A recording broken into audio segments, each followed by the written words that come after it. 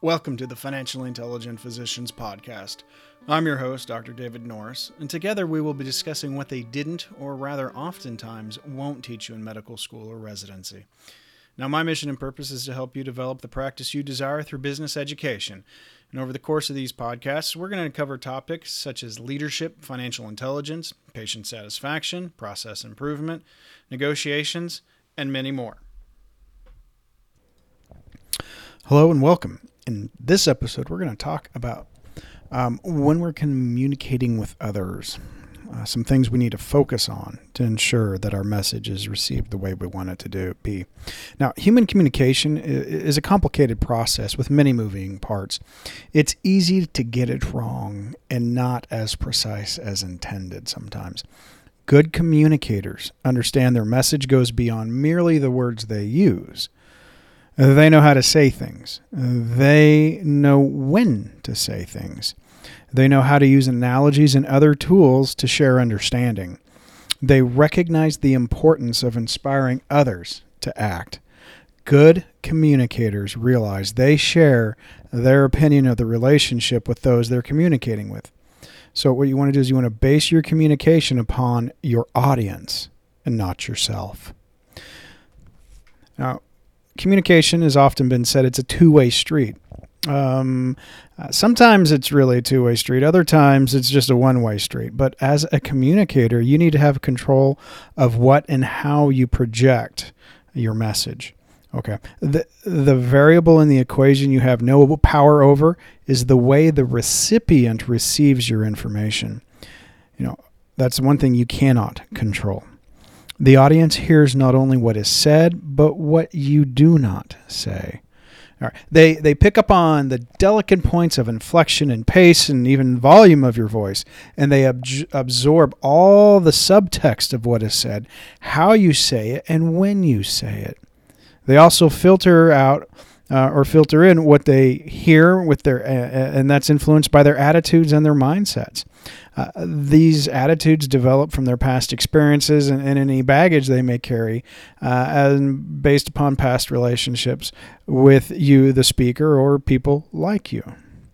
Now, in life and in business, our relationships are vital to any endeavor we encounter or we want to undertake. Healthy relationships are needed to continue to maintain and initiate change in any organization.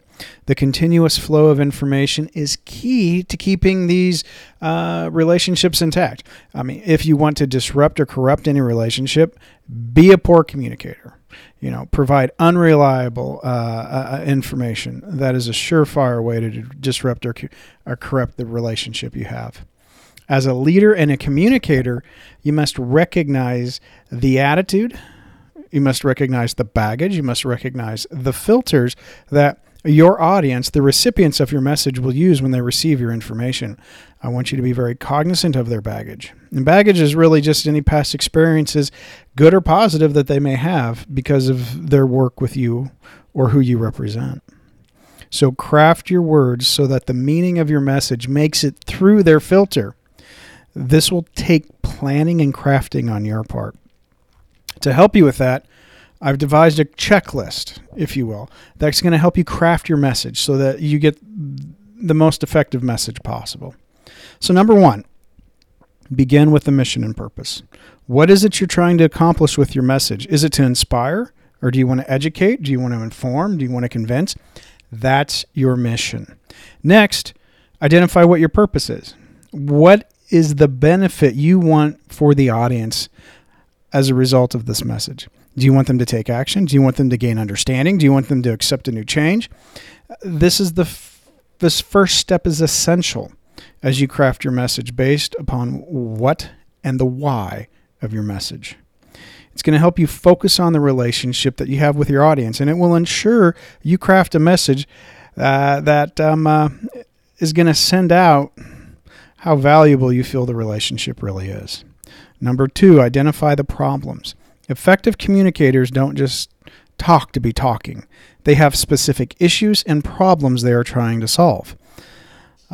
Take some time to write out what challenges your audience is facing.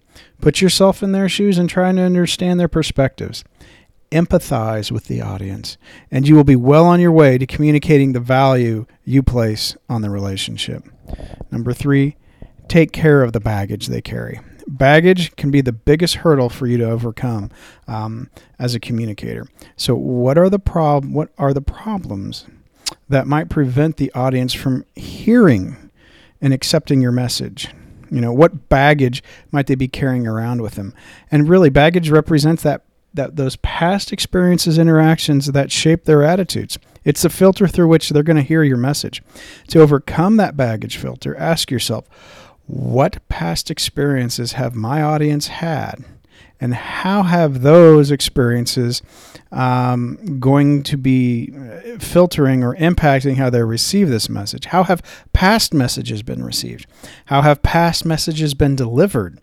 How have past actions and words contributed to their baggage? Their communication filters, their attitudes.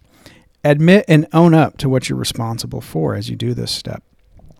Then the fourth item is identify the information your audience must receive.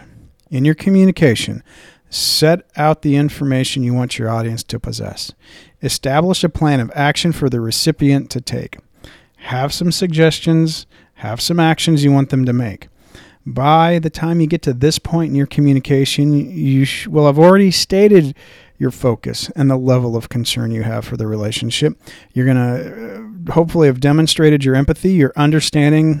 You've demonstrated your understanding of their problems, and you've recognized their baggage, and you have a solution for their problems that you are delivering.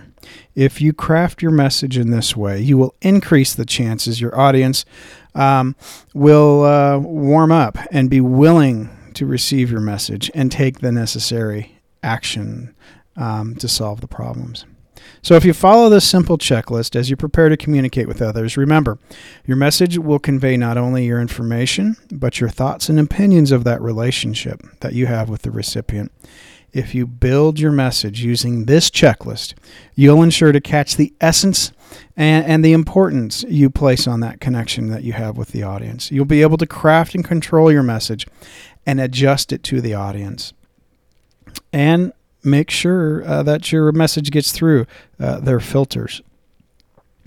So I encourage you to craft your message using this checklist, and I guarantee you're going to see increases in the chances and the actual actions your audience will take because they're warmly receiving your message.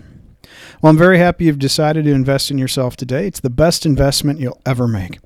Thanks for listening. If you're enjoying these podcasts, please share them with your friends and colleagues, and be sure to check out my books at Barnes & Noble and Amazon, as well as my online courses on leadership, team building, negotiations, process improvement, and financial intelligence at my website, which is www.davidnorrismdmba.com.